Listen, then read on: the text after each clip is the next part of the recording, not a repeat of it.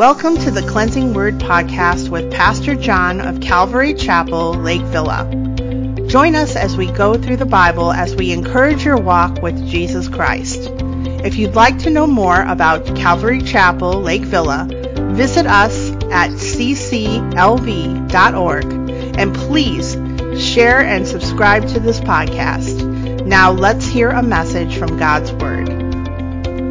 A segment of the church believe that we have replaced Israel, and so whatever is happening over in Israel right now really isn't a biblical concern, and we don't feel that way. In fact, we know that the Word of God tells us that we are to pray for Israel and to know that Genesis 12:3 tells us from the Lord speaking to Abraham, I will bless those who bless you and I will curse those who curse you.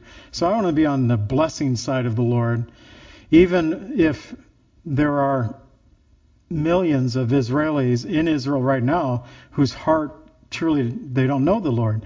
Israel is a very secular society, and there are some in the church that's saying that that is not the Israel of the Bible. And I look at it and I think, they may not be, but God has the nation right where they're supposed to be in fulfillment of end-time events. And so I had mentioned to Brian on the show that I do a once-a-month prophecy update, and I did not tell him that I do it a little differently than some of the other prophecy updates that's out there, some Calvary pastors and other pastors who do it that's outside of the Calvary Chapel ministry. I've always viewed myself as a teacher, so I don't want to just stand up here and talk about events and pick and choose verses maybe that go with it. But I've always, and I've done this for several years now, when I started doing these, I choose a passage of Scripture and we go through the passage. And we've been going through 1st and 2nd Thessalonians. We're finishing it out. I didn't plan it this way. It just happens to be. We're finishing out the end of the month, end of this year, finishing out the chapter tonight. And we know that I didn't plan it this way because I didn't plan for a broken neck and 2 months off and all that, because that would have had me finishing this much earlier. But the timing is perfect. And Paul has been talking about, and this is something I was thinking about as I was driving over to church this morning. When just thinking about the overall passage of 1st and 2nd Thessalonians, we get a lot of end times prophecy being named and mentioned, and we talk about it, and we turn to these passages as key points of doctrine concerning eschatology, or the doctrine of last things, such as in 1st Thessalonians, we find these things. Paul wrote about our position of waiting for the Lord's return, who will deliver us from wrath to come, in chapter 1, verse 10. Or of our being caught up, that Greek word harpazo, to be with the Lord forever. That's where we get the rapture from this Greek word harpazo that was translated into the Latin as raptus, that we from Latin to English, rapture. But it is a Greek word that means to be snatched away by force or violently snatched away. And that comes to us from chapter 4, verses 13 through 18. He also spoke about the day of the Lord coming as a thief in the night in chapter 5, verses 1 through 4. And that believers are not appointed to wrath again in chapter 5, 9 through 10. And then in 2 Thessalonians, he wrote of Jesus' coming with mighty angels and with a flaming fire to judge unbelievers, to be glorified in and admired by his saints in chapter 1, verses 7 through 10. He teaches of the falling away that will happen before the son of perdition is revealed, referring to the Antichrist, chapter 2, verse 3. He also tells us of the Antichrist exalting himself in the temple of God to be worshipped as God, chapter 2, verse 4. This is why we say that there has to be a third temple built, because the Antichrist cannot exalt himself in the temple of God if there's no physical temple of God for him to do that. He teaches of these things, speaks of lawlessness in the last days. I feel like we're living in those times. He speaks of the restrainer, of the workings of Satan coming with power, signs, lying wonders, and deception in chapter 2, verses 5 through 12. And yet at the close of his letter,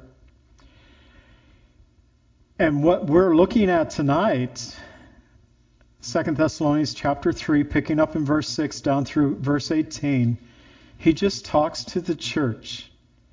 There's nothing mentioned about any end times, the day of the Lord, harpazo. He's spoken all about that. And I think this is somewhat important, and this is the point that kind of formulated in my mind and actually helped to put this message together. Although I'd already been working on it, it kind of gave me that overriding theme for tonight of how to conduct ourselves as believers in these last days. In this passage, Paul didn't talk about end-time events, but he talked to the church, things that they were not doing, things they should be doing. He talked to the church, how they should be the church in the times that they were living in. And I think that's what the Lord wants us to hear as well tonight, how we as the church should be conducting ourselves in these last days. I titled this, To Make Ourselves an Example, because Paul talks about his example to the church of Thessalonica. And tonight he'll give instruction in dealing with disorderly members within the church. And these were the brothers and sisters who were taking advantage of the generosity of the people of the Lord by allowing others to supply their daily needs instead of working to supply their own needs. And while we are to help those who have need, and sometimes there are those who are unable to meet their own daily needs, they have just a situation where they just need help from the Lord's church, that's good. But that's not what Paul's talking about. He's talking about those who are taking advantage here. And they were able to work and to supply them their own needs by getting a job. In fact, in Ephesians 4:28, he'd hit this topic again. He say, let him who stole steal no more, but rather let him labor, working with his hands what is good, that he may have something to give him who has need. And so it's a whole different mindset. In the world of the church in Ephesus, there was an issue going on there. In Thessalonica, there was an issue going on there with people having idle hands. And in our chapter tonight, he'll talk about the idle hands leading to people being busybodies. And that is not what the Lord has called us to. So how we are to properly walk in these days that we find ourselves in, to those who are outside, those in the world, and those within. And it appears that not all the believers there in Thessalonica got the message. So Paul expands on this as he closes out his letter. And we begin with an apostle's command, verse 6. He says, but we command you, brethren, by the name of our Lord Jesus Christ, that you withdraw from every brother who walks disorderly and not according to the tradition which he received from us. So Paul, now usurping his authority as an apostle by evoking the name of Jesus Christ to remind them that he was writing under the authority of Jesus, under the inspiration of the Holy Spirit. We know that the Word of God tells us in 2 Timothy 3:16 and 17 that all Scripture is given by inspiration of God.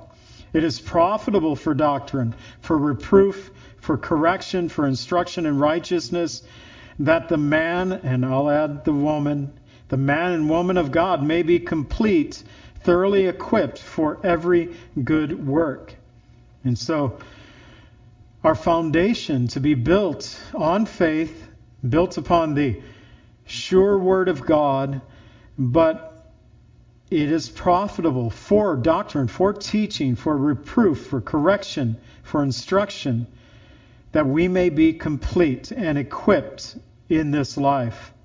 So Paul and his co-authors, Silvanus and Timothy, commanded them to withdraw from every brother who walks disorderly, not according to tradition which he had received from us. And so this was the command. Withdraw from those who are walking disorderly, not according to the tradition that they have received from us. Remember, at this time, they didn't have the New Testament compiled like we have. They had the Hebrew Scriptures, but I'm not sure how much of the Hebrew Scripture was available to Gentiles in a Gentile city far away from Jerusalem. But they did have the teachings of the apostles, and the Bible was being composed, and they had letters, and Paul was writing and bringing instruction as Peter wrote and gave instruction as Jude and James and John and Matthew. It was all being compiled at this time. So tradition for them meant a little bit more than it may to us in this sense of it wasn't just speaking about, well, this is what we do every Christmas. We set up the manger in the back of the church. It's a tradition that we have around here, and it's true. We have done that for several years. But this is more pointing to the Word of God that has been expounded to them and also displayed before them. And so he says to withdraw. It's a Greek word that means to send yourself away from. And Jesus teaches us about church discipline. At times it is necessary, but Jesus gave us a 3-step process to this discipline in Matthew 18:15 through 16. And step 1, Matthew 18:15. I may have said Matthew 8, but it's Matthew 18:15. This is the first step. If you have a brother who sins against you, go and tell him his fault between you and him alone. And if he hears you, you have gained your brother. So if you have an issue with a brother or sister, go to that person. And Jesus said, go alone. If you're of the opposite sex, and the issue of a man with a woman and a woman with a man, then I would counsel you to go and take others with you, just because of not wanting to put yourself in a worse situation. But if you can deal with the situation, just deal with it. But if not, if the brother won't hear you, step 2, verse 16 of Matthew 18, if he will not hear you, take 1 or 2 more with you, by the mouth of 2 or 3 witnesses every word may be established. And then the final step, if he refuses to hear, verse 17, tell the church. If he refuses to hear the church, let him be like a heathen and a tax collector. So Paul hasn't taken it to this extreme in 2 Thessalonians. He did say to withdraw from them, but he said don't treat them as if they were an enemy. We're going to get to that. So Paul is at a point to where discipline is starting to be laid out for the church, teaching them that you need to be careful about your conduct, who you're hanging out with. And this is a principle that we all can have. There's situations that, there's situations where it's just not good for us to get in at certain times. And I was thinking specifically, it just popped in my head when I was a brick mason down at Old Orchard Mall. The guys were going out. We were at a shopping mall, and there was a pub there, and it was more of a pub restaurant, so I felt a little better about that. And I'd never done this with any of the guys before, and they invited me, and I just said, I'm going to have a Coke. And they said, yeah, we know. And we just sat down and we had a drink before we left that day.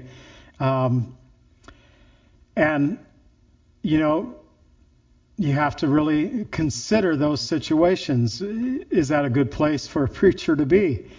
Well,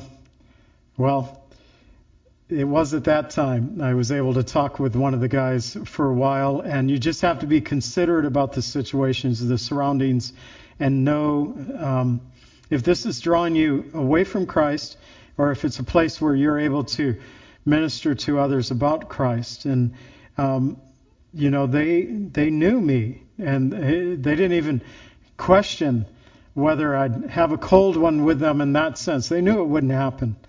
But they were also friends of mine, and so we found a place of compromise.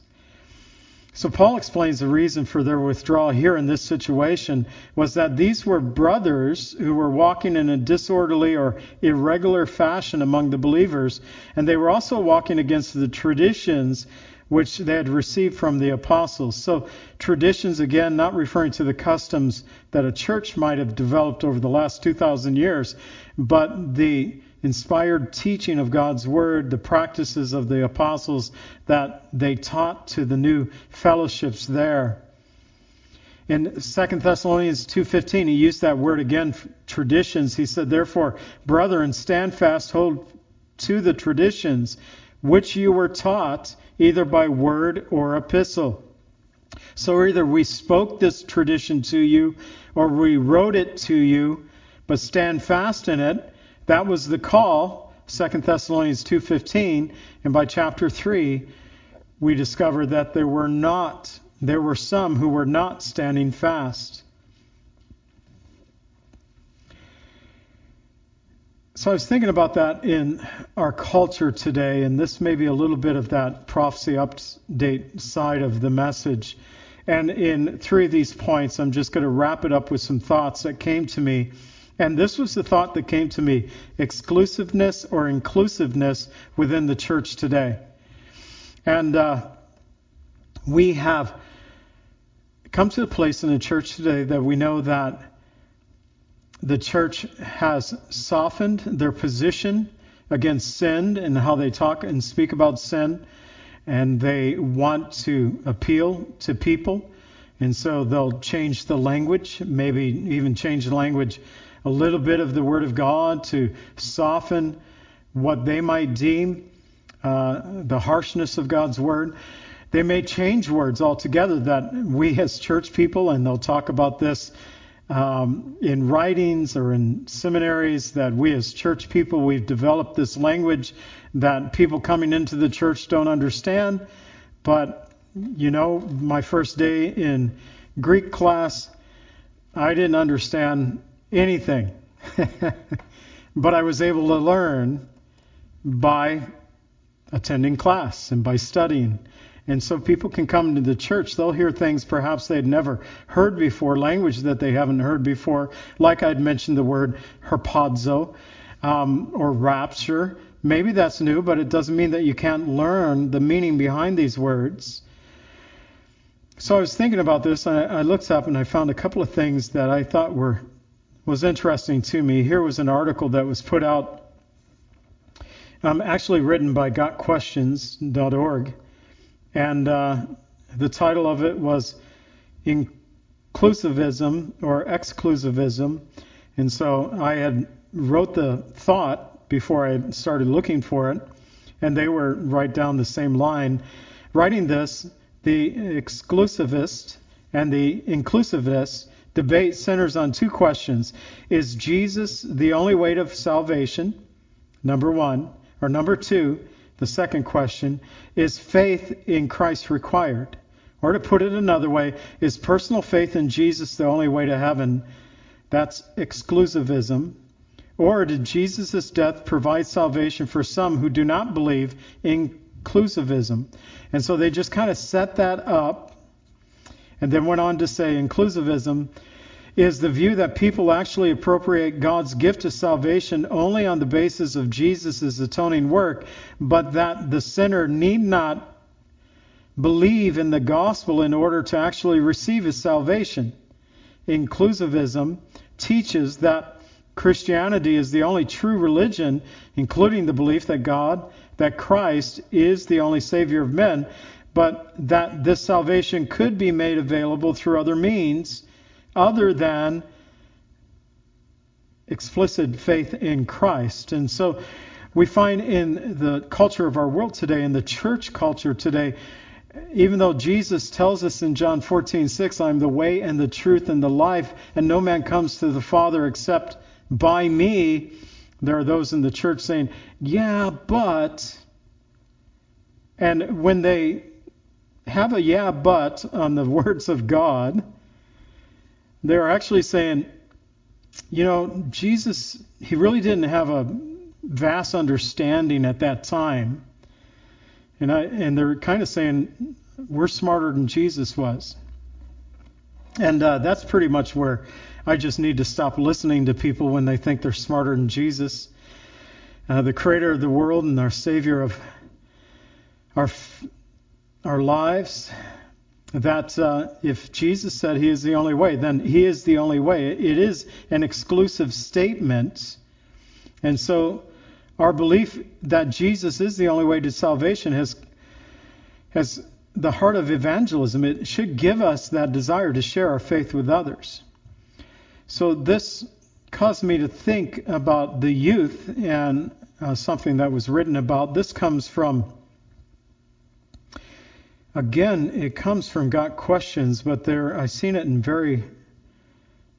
several different articles. I just pulled this information from them because Barna came out with a poll, and also USA Today came out with a poll this year about young people.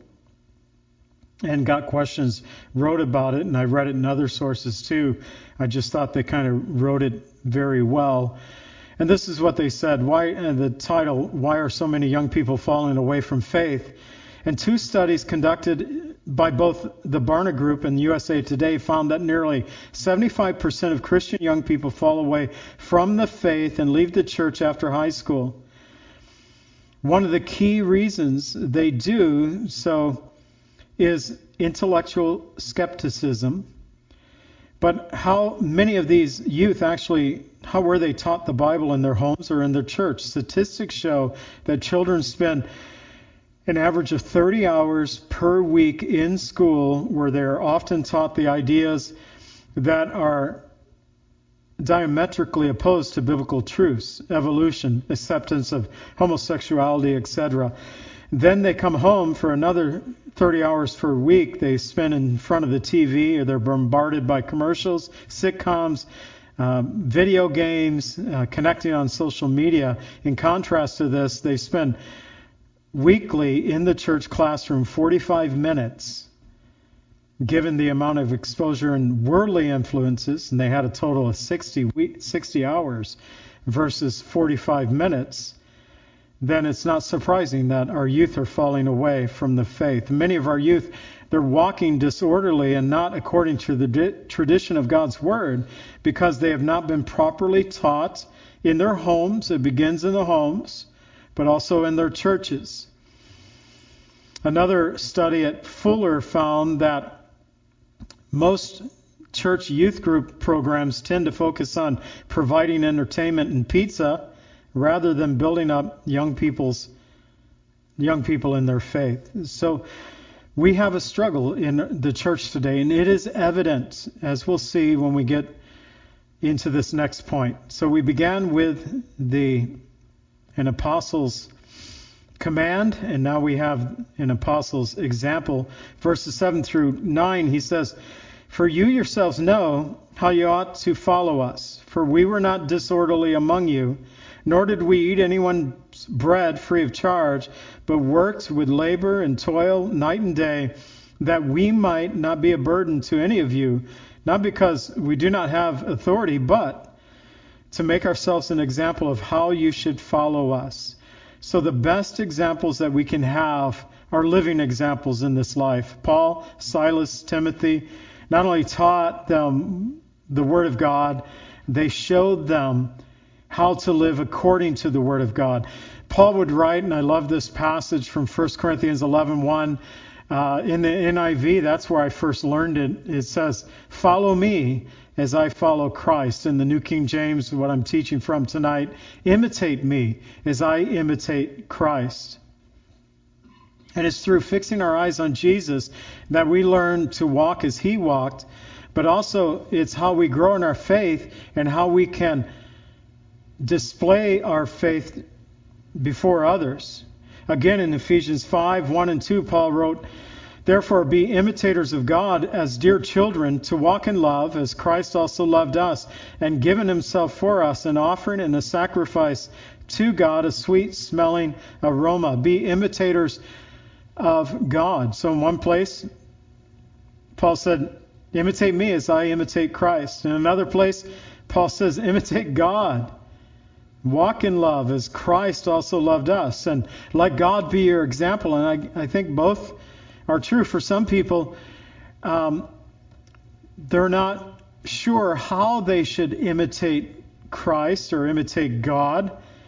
And so we need to find those godly examples in our lives. It could be a male or a female. It could be someone, for me, like my dad and my mom had been in my life, or others that came along in the Calvary Chapel movement. The late Pastor Chuck Smith was one that I still listen to his messages, even though he's been gone with the Lord for a number of years now, because he had something that I still want to catch, I want to hold on to. And so their example, Paul, he said, we have not lived disorderly. That's the second time he's used that word. And there are those who have been disorderly, and he said, we're not disorderly. It means that we haven't behaved out of order, nor did we take anyone's bread free of charge. We didn't take advantage of our position as apostles, but we were examples of how they were to conduct themselves. In John 13:15 through 17, Jesus said, I've given you an example that you should do as I have done. And now this is when he was washing the disciples' feet, but still he sets the example. Most assuredly, I say to you, a servant is not greater than his master, nor is he who is sent greater than he who sent him. If you know these things, blessed are you if you do them. So follow the example of Christ. Be imitators of Christ. Be imitators of those believers in Jesus Christ who have stood the test of time, and they are worthy of following. In the church of Thessalonica, some of the brothers and sisters had stopped supporting themselves. We find that they began living off the generosity of others. They had this twisted view of eschatology. Some were teaching that Jesus had already returned. Others thought that they had missed the second coming. And Paul wrote these two letters to straighten them out on those issues. But also here, practically, he tells them that as believers, we need to be about the Father's business and about life. Like Jesus said in Luke 19:14, do business until I come. We have a responsibility in this life until the Lord comes. We talk about last days and that the Lord could come at any time. We're to live with that expectation. But one of the key moments that stood out for me was back in 1988, when there was a book that was written titled 88 Reasons Why the Lord Will Return in 1988. And a friend of mine preached that Sunday, and of that the next day or two, so it was from Sunday to Wednesday, the Lord will return. He was going to come in that time span, and he didn't come. So that Wednesday, because he was a friend of mine, I made fun of him. It's like, what happened? You preached it. And then the crazy sense of this whole thing was the guy who failed in this prophetic book that the Lord is coming. I know it. I've studied it. I have 88 reasons why he's going to come. In 1989, he came out with a book saying, and he got better with the title, 89 Reasons Why the Lord Might Return. So he learned his lesson. He put a might in there. But we're to live with the expectation. When people start setting dates, we need to be careful about that, of course. But we're to do business. Paul not only taught the Word of God, but he worked with his hands. He was a tent maker. It was his trade that it allowed him to meet Aquila and Priscilla. And you never know when you're out doing life and it's like, Lord, I want to just be preaching your word and doing ministry. And the Lord's saying to Paul, but yeah, you need to sow some tents again. There's a couple I want you to meet. And just imagine if Paul didn't pick up that trade as a tent maker, he may have never met a couple, Aquila and Priscilla, that worked so well together and became such a part of Paul's ministry. And serving the Lord, even when Paul wasn't around, he would leave them to continue to work when he wasn't around. So it's not that Paul didn't have the authority to receive pay for the work in ministry, but he didn't want to be a burden on the people. He wanted to be an example before the church. So Paul loved to pay his own way in ministry, not to burden anyone, but that he might set an example of how it is to follow Jesus. So yesterday, as I was doing that radio show that I mentioned earlier with Brian Thomas, and the radio show their ministry is called Blessings to Israel, but the radio show is called Discerning the Times. And we'd finished the show, 2 shows actually we recorded talking about Freemasonry, only because I was raised around it, never part of it, but my dad was, so I have a familiarity with it.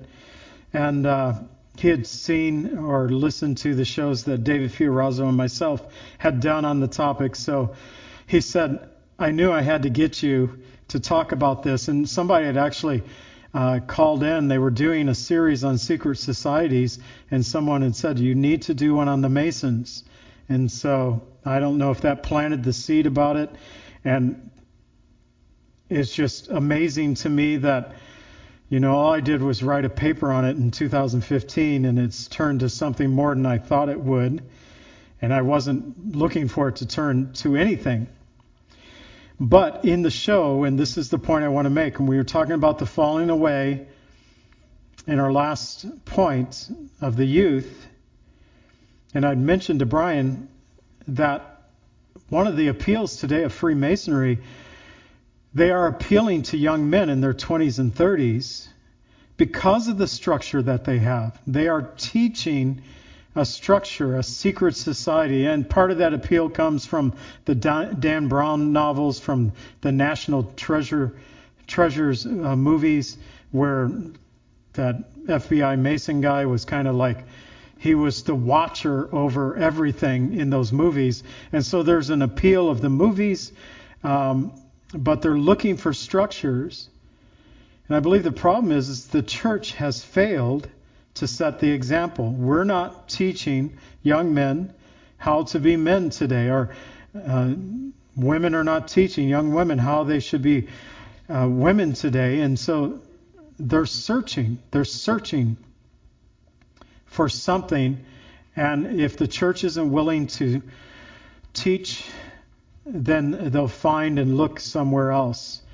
Part of the Masonic Lodge that my dad was part of, and this is going back years ago when he's part of it, but they have a website. I was looking on their website, and they had this slogan that says, we make good men better.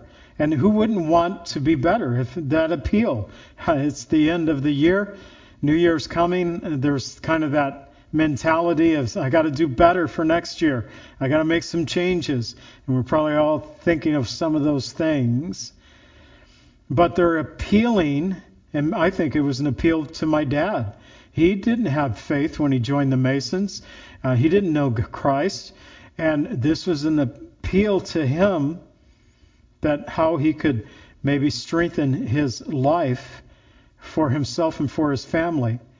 And I think if the church isn't willing to step forward and to instruct and to teach and to set that example, like Paul, like Timothy, like Silvanus, then someone else will step up. And it could be to the hurt, and it is to the hurt in our world today. I'd mentioned earlier, young people are leaving the church at an alarming rate at a time when many of the church is trying to be inclusive. They're watering down the gospel message. They're attempting to stay relevant Some youth are looking for order, though, and discipline, and they're finding it in not good places. So there were data that's coming out this year about young men, especially 17 and 18 years old, and it's really what we mean by how you define the word conservative. This could be a very liberal definition of the word conservative, but earlier this summer, Gallup published some surprising numbers. More Americans identify as socially conservative than any other time in about a decade. 38% say they were conservative or very conservative when it was to a social issue, as opposed to 29% who said they were liberal or very liberal. A year earlier, 33% were conservative and 30% liberal. So there is a shift rightward happening, and the article went on to say, especially with young men, the ages of 17 and 18 years old. And so this, to me, then is an opportunity. If young men are searching in a world that is trying to tell young men that we're not sure what a man is today, we're not sure what a woman is today. We had work done on our internet in the church just yesterday, and they sent out information to us, and I had to fill out some stuff with Comcast. And at the top of the page, it had, first name, last name, and pronoun preference. And it's like, come on. Anyways, I am a he, and that's all you need to know. I am a he. That's my preference. I've been a he. Male and female, he created them. And so perhaps with young boys in school systems that are teaching that boys can be girls and that men can give birth, that they are beginning to turn towards thinking, I don't know if this is quite right. And maybe they're looking, and maybe there's a opportunity for the church, not only for men, but for young women as well, to teach about manhood, womanhood in a biblical perspective, to reach those who are searching for the truth. It's also the apostles' teaching in verse 10 and 11. He says, "For when we were with you, we commanded you this, if anyone will not work, neither shall he eat. For we hear that there are some who walk among you in disorderly manner, not working at all, but are busybodies." So when we were with you, we set the example, we preached the word, we lived the example before you, and then we told you, if you're not going to work, you don't get to eat. And so this communism that they had in the early church, in many of the early churches, where there was this everything coming in together, people were taking advantage of that. We just had Thanksgiving just a few weeks ago, and when the pilgrims first came over, there was a common pot. They had this common shares that came in, and it wasn't working. And they tried it for like 3 years. They were actually under contract to do this, and finally the governor there said that, you know what, you get to plant a partial for yourselves, and you can earn for yourselves. And so they still had to take care of the common need. They were under contract that some say that, what I've read, it took 20 years for them to get out of this 7-year contract that they had signed. And others say that it was almost 40 years before they were actually done with that contract that they signed to get over to the Americas. But it wasn't working when everything was coming into one common pot, because we know how people are. If I don't have to work, but I can still eat, then some people will say, well, then I won't work, but feed me. And this is what was happening in the church. And so Paul set it out. He said, I told you, if you don't work, you don't eat. And besides, because they weren't working, they became busybodies. So they had time in their hands, and they became busybodies within the church. Now, we have in the United States developed a welfare system that at times can do more harm than good. And I know that there are some, because of mental and physical inabilities, they will never be able to support themselves. And there are those who truly need to be in a type of welfare system. But that is not the case for many who are in the system today. When our church was part, and I've sat on the board of Love in the Name of Christ as a board member for 13 years, but when we went out and delivered furniture and such to those who had need or picked up furniture, in Love Inc., we came across people, and this is like in the operations of Love in the Name of Christ, there were third and fourth generation welfare people. This is what they've known. And they can't break the cycle of dependency. And sometimes people get into that system, and it seems that we're pushing that system more and more. And they're even trying to push it. I don't know if you even realize this, but during the pandemic of several years ago, and I hope it stays in the past, but there were government paychecks that started coming to people. They didn't have to go to work, and people took advantage of that. In fact, a lot of people liked not going to work, and they liked getting the paycheck from the government. But this has been a plan for a number of years, because there has been here in the United States, especially in the middle class, that we don't need help from the government. The government has actually taken too much of our earnings to do whatever they do with it, but we don't need that help. But there is a plan in motion to get people used to receiving income from the government, that then we get used to being in a situation where we're willing to take help, to be on welfare. And it's not good. It's not good for an individual. It's not good for our mental capability, our ability to work. God has made us to be people who work and create and to help and to depend on the Lord and not on government. We're to pray, give us this day our daily bread, and not look to the mailbox and the check in the mail. Sometimes that may be a need, but it shouldn't be the norm. And in this situation, it made people not only disorderly, but busybodies.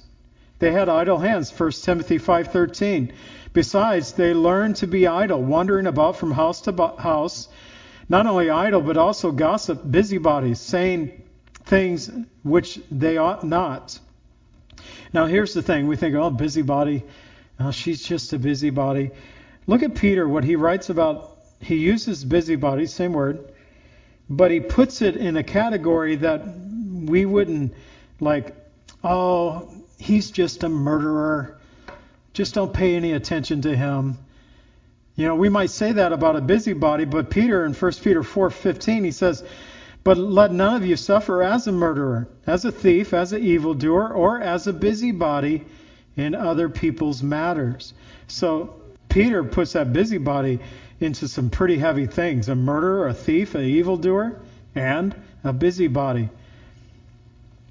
Falling into some pretty bad company there, reminding us, Romans 3:23, that all have sinned and fall short of the glory of God. So verse 12, now those who are such we command to exhort through the Lord Jesus Christ, that they work in quietness and eat their own bread. So I've often experienced, after a hard day's work, a good meal and rest is often all I want to look forward to. Work tends to keep us out of trouble and keeps us from idle hands.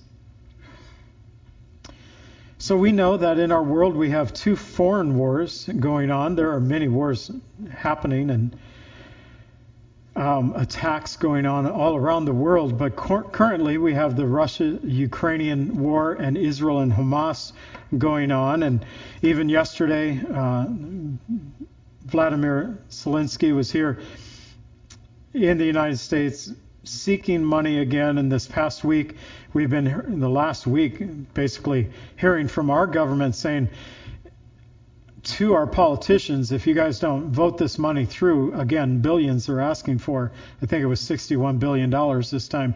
If you don't vote this through, then it's going to be your sons, our daughters, your uncles and aunts going over and fighting in Russia. So we're getting threatened.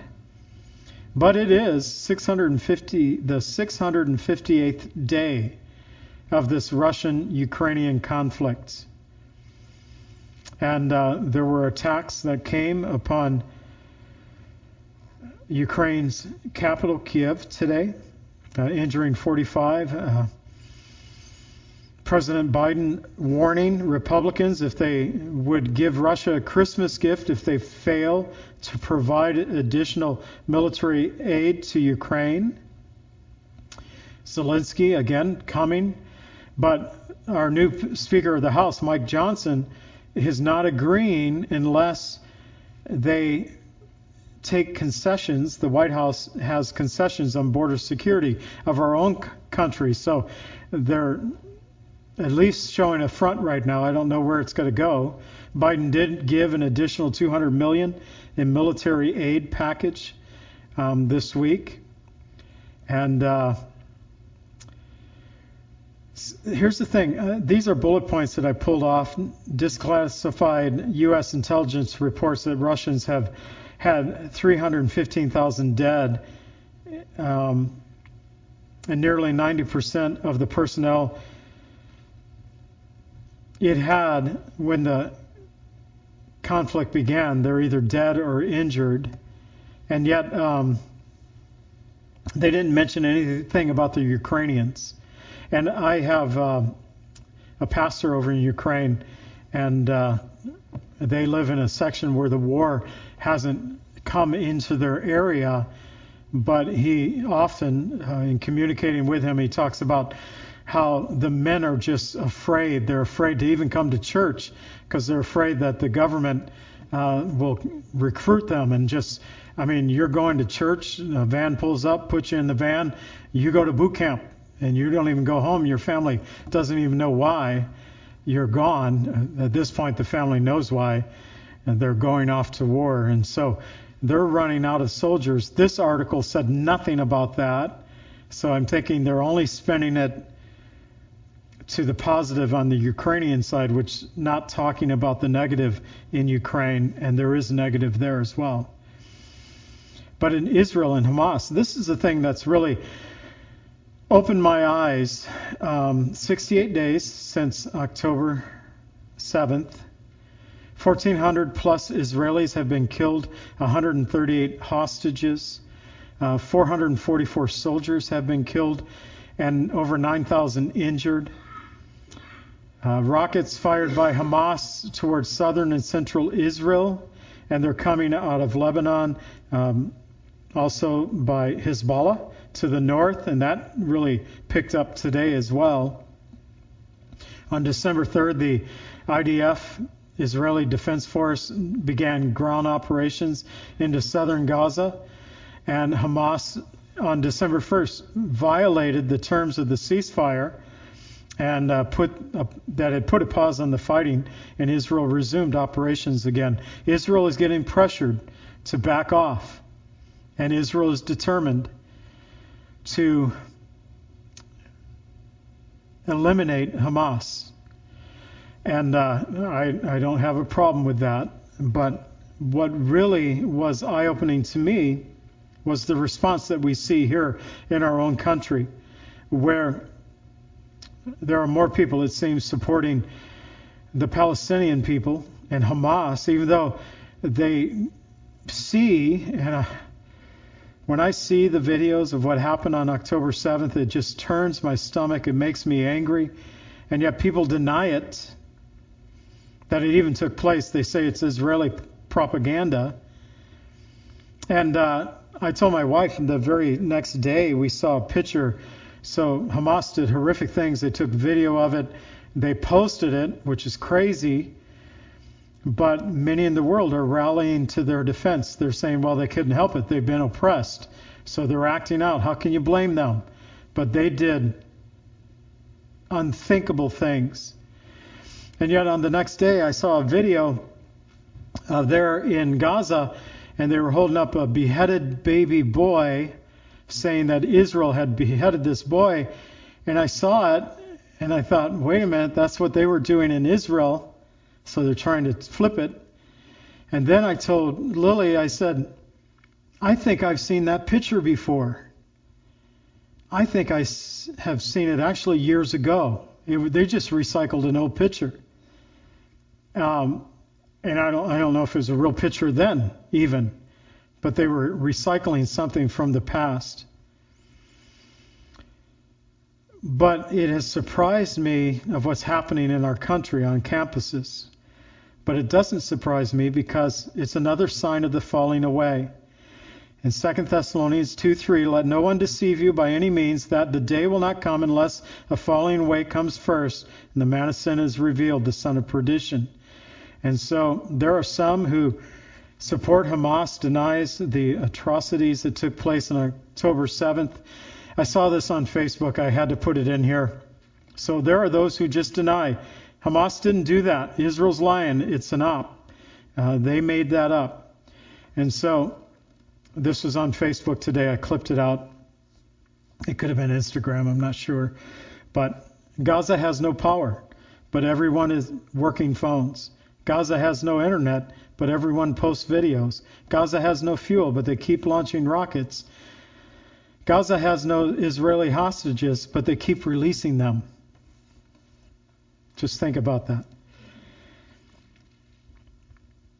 God can use nations to trouble Israel, and he has at various time in history to unify them and bring them back. What I know as a believer in Jesus Christ, we have the Word of God in Genesis 12:3. God saying, I will bless those who bless you, I will curse those who curse you, and in you all the families of the earth will be blessed. And so I want to be on the blessing and bless Israel. So the apostles' encouragement, 13 through 15, but as for you, brethren, do not grow weary in doing good. If anyone does not obey our words in this epistle, note that person, do not keep company with him, that he may be ashamed. Do not count him as an enemy. So Jesus, in his 3-step process, I said, in the 3rd step of Matthew 18, in verse 17, that you are to treat them as a tax collector. That's treating them as an enemy. But here, Paul is saying, don't count him as an enemy, but admonish him as a brother. They're family, but let him be ashamed. Let him know that he's doing wrong. But don't grow weary in doing good. So we're in difficult season in our nation. But in this difficult season in our nation, we're not to grow weary in doing good. In Galatians 6:9, it says, for in due seasons we shall reap if we do not lose heart. Therefore, as we have opportunity, let us do good to all, especially to those who are of the household of faith. Galatians 6:9 and 10. So in church life, sometimes there are those who walk in disorderly fashion, and there are those who are busybody, those, Lord, that need to be corrected. And we can do that in the church. But the purpose is to gain the brother or sister, bring them back to faith. But Paul reminds us, don't count them as an enemy, but to admonish them, that they would be ashamed, that they would come back in that relationship. So we are not to grow weary in doing good. In troubling times, it's easy to get discouraged. But Paul is encouraging us, don't grow weary in doing good. That is being faithful with the things that God has gifted us, serving Christ, serving others, and awaiting the Lord until he returns. In Luke 19:13, to do business until he comes. We are to, in that process, then heed the apostles' command to walk orderly according to the traditions, teaching, and the teachings of the Word of God. We are to emulate the apostles' example by not being a burden to others, by following the apostles' teaching, by laboring with our own hands, by working in quietness, by eating our own bread, we are to receive the apostles' encouragement to not grow weary in doing good, at the same time admonishing those who need to be corrected. And finally, we are to know the peace and the grace of the apostles' benediction. Verse 16, and may the Lord of peace himself give you peace always in every way. The Lord be with you all. The salutation of Paul with my own hand, which is a sign in every epistle, so I write, the grace of our Lord Jesus Christ be with you all. The interesting thing about this epistle is that Paul began speaking about God's grace. He actually put parentheses around it. And so he, on the outer side of the parentheses, in 2 Thessalonians 1:2, grace to you. And 2 Thessalonians 3:18, the grace of our Lord Jesus Christ be with you all. So here he had this outer parentheses of grace. And then just inside the grace, he said, 2 Thessalonians 1:2, grace to you and the peace from God our Father and the Lord Jesus Christ. So just inside the grace, he gives us peace. And then in 2 Thessalonians 3, verse 16, the Lord of peace himself give you peace always in every way. So he surrounded this whole epistle with grace and peace that comes from the Lord Jesus Christ and God our Father. And we want to just take a few moments now, and Dave, if you could come and distribute the communion for us, and just take a few moments to wait upon the Lord and receive communion tonight, that we might experience the Lord's grace and his peace. We thank you, Lord, for this teaching tonight and being able to look at this epistle throughout this year and looking at some of the things going on in our world as well. Lord, there are troubling times that we find ourselves in. Help us, Lord, to hold true to your word and to the teachings of your word, to occupy our hands with the things of God. And Lord, may we know the grace and peace of our Lord and Savior Jesus Christ. We pray in the name of Jesus. Amen.